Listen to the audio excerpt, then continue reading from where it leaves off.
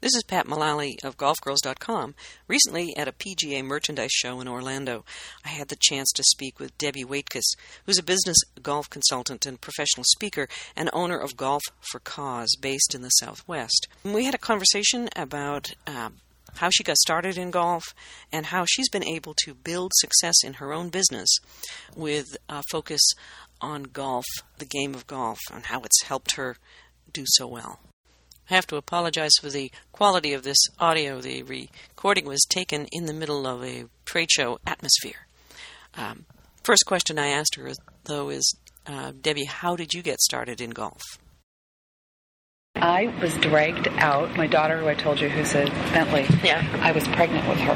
Oh. And it was summer in Phoenix. Uh-huh. Okay, all the great reasons not to play. What, summer in Phoenix is how hot? 100, 110. Yeah, in the shade. Right. Yeah. But I worked with a group of people who, this one gal said, "Oh, Deb, you're going to love this. You got to try this. My uncle just taught me." And she was in for corporate training. Yeah. And she had come from Albany. And so I thought, you know what? I have a little bit enough of an adventurous spirit to say, I can try anything. Yeah. So then I, of course, had to find, the wardrobe. Of course. You have to look good. Well, I think that's a key piece. You have to feel good about yourself. You have to look good. When you're pregnant, that's a whole other story. So yeah. How far along were you? I was along far enough that I needed to wear maternity shorts and my husband's shirt. Okay. Type of thing. But I had to find golf clubs.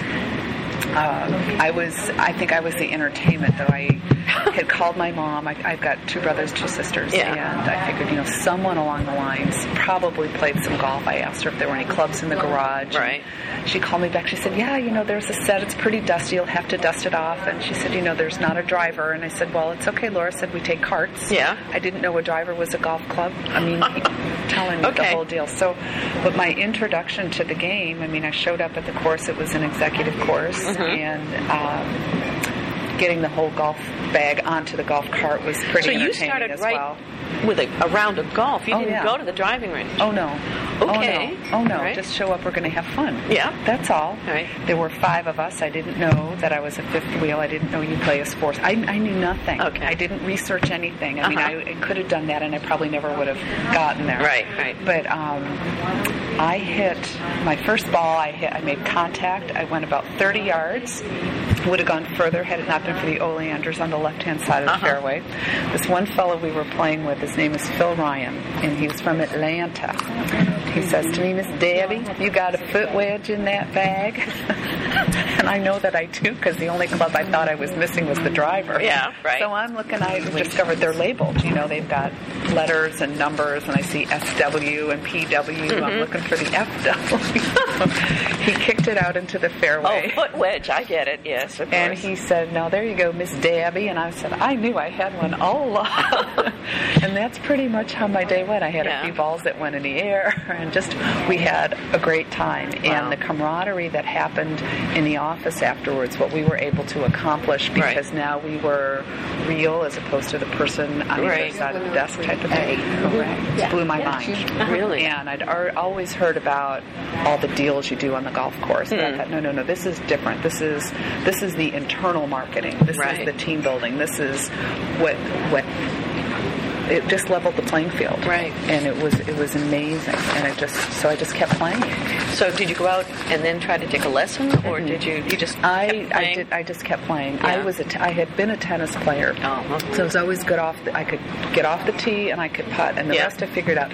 All these guys that we played with took me under their wing. They taught me. And I watched and I learned, and eventually I had no problem picking my ball up and dropping it down. I was respectful. I was an athlete, so I could kind of sense when someone was looking a little funny. I wanted especially in the beginning. I wanted to be included. Yeah. Even if I played in a corporate outing, I would play from the same set of tees, because more conversation happens there. Right. And if it was such that we were in separate tees, I would invite them up on the tee with me. Because I can't see how far I can't see where my golf ball goes. Whether or not I could help me out, kind of thing. Right. Because any of that time for the camaraderie, camaraderie, the commiseration, the celebration together, just the conversation that happens. Maybe it's on the third tee, and then you pick it up walking off the seventh green, and just any community time that I could create. And I'm always up on the tee with them as well. So you never allowed the course to separate you. No, right. No, and things like betting games, always participate. Find out how much I could lose. But it was just one more way of being part of what was going on. Yeah. But I had deals come across my desk like crazy. Once they knew that you were one of the guys, or you just were an equal on the course? No. Here's a true story. When I worked in private lending, we would give tours of our office so that people could see what it is that we did and get an idea, because it's a little bit involved. And I remember I brought a group of brokers walking past my office. Yeah. And this guy sticks his head in, and he's looking on the back credenza, and he's like, "Oh, Deb, I got a golf trophy there, right?" He's like, "I didn't know you play golf. We ought to grab the sticks and tee it up sometime." Wow. And next day, 3 deals across my desk. One a multi-million-dollar deal. Just because.